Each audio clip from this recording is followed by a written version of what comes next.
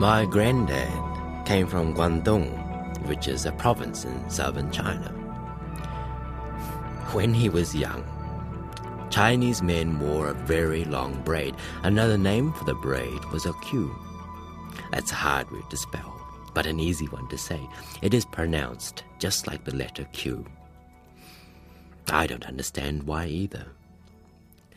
When I was little, one long braid at the back of the head was called a pigtail, though I'm sure a pig's tail never got as long as my granddad's. Granddad arrived in New Zealand in his Chinese-style clothes and with his long queue. It reached all the way down to his waist. He was very proud of his queue because he believed it made him strong and wise. He came on the same ship as another young man, a cousin from his village in China. Their uncle had come to New Zealand many years earlier to look for gold in Otago. The Chinese called New Zealand the New Gold Mountain. But the gold ran out, and the uncle wanted to see some of his own family again. He moved to Wellington and sent for his nephews. Everything was strange in Wellington. The people were bigger, they spoke loudly, they smelt different. Some had eyes as blue as a summer's sky, some had frizzy hair as orange as carrots, and some had yellow hair the color of straw. Granddad had heard in China that white people looked different. Their skin was as pale as a dead person. They looked like ghosts. But what Granddad did not know was how the white people would feel about him. He was going to find out. At that time in China, families grew all their own food. As the sons got married and had children, more and more people had to live off the same piece of land. Soon, there was not enough land to grow enough food for all the people. The eldest son usually got the biggest piece of land from his father because he was first married. There was never enough land for the families of the second and third sons.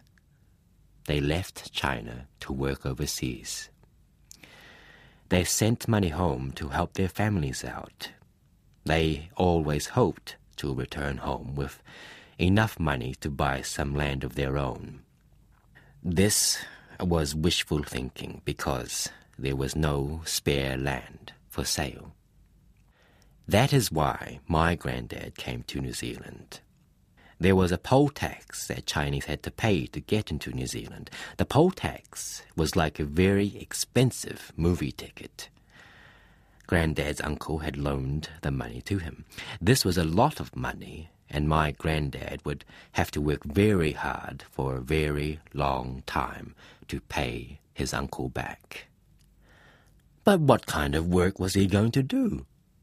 In China, he was a gardener, so he knew a lot about fruit and vegetables.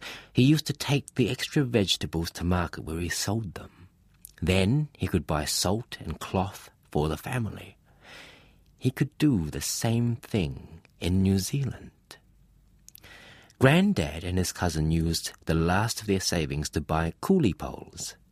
These were long wooden poles which they balanced across their shoulders. A large basket hung at the end of each pole. Granddad and his cousin would go to the vegetable market, load the basket with fruit and veggies, then carry them out to the streets to sell. They were called hawkers. They could carry very heavy loads with their coolie poles. Granddad and his cousin would take the fruit and veggies to the houses where the mothers would buy them. Apples and onions were favorites. Sometimes the mothers didn't have the right money, or they were waiting for their husbands to be paid, so Granddad would let them pay the next time. The mothers were always amazed that the two Chinese men knew exactly how much they owed from one week to the next because they never seemed to write anything down. What the white people did not know was that Granddad and his cousin would write what was owed in very small Chinese letters on the bottom of the gate or on the planks of the fence. No one but Chinese could read the notes. Some of the poorer white people were very glad to have credit, that is, being allowed to pay later, because they had children to feed. On one house, Grandad had written what they owed on the bottom of a plank in a wooden fence. Imagine his surprise when he came back 1 week later to find that the owner had painted the fence white and covered over Grandad's numbers. It was the only time Grandad could not collect what was owing to him. The mother just thought he was being extra generous by not charging for last week's veggies, but Grandad did not want word getting around the white people in case they all decided to paint their fences. At the end of their visit to the houses, if there was anything left over, Grandad and his cousin would go to the docks to sell it. On one particular day, the two Chinese men had gone to the docks with extra fruit in a basket. They had left their coolie poles in a room. A group of dock workers, each one a big, strong white man, had stopped for lunch. They bought apples from Grandad and his cousin, and all but one paid for their fruit. When they asked to be paid, the man refused and called them nasty names, especially about being Chinese. He said they were dirty and dishonest and swore at them. Grandad wanted to leave. After all, it was only one apple, but his cousin refused. He asked again for payment.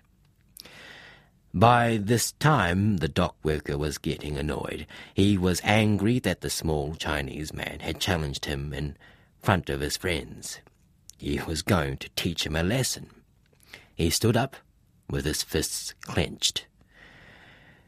Grandad and his cousin knew he wanted to beat them up, so they dropped the basket and started running. Cheered on by the other dock workers, the man ran after the two Chinese. They were agile, but the man had a long stride. He caught Grandad's cousin by the queue, flying out behind him. He gave the cousin 2 black eyes, a broken nose, and a split lip, while all Grandad could do was watch. Back at their room, Grandad had cleaned up the wounds on his cousin. He took his scissors and cut off his queue. Then he cut off his cousin's queue. They promised each other that they would never grow another one until they went home. Grandad packed his queue in a box and sent it back to his wife in China. That's why Grandad cut off his queue, so that it could not be used against him. He dressed in European clothes and never grew the queue back again. He told me that sometimes a person must make sacrifices to survive in a foreign land.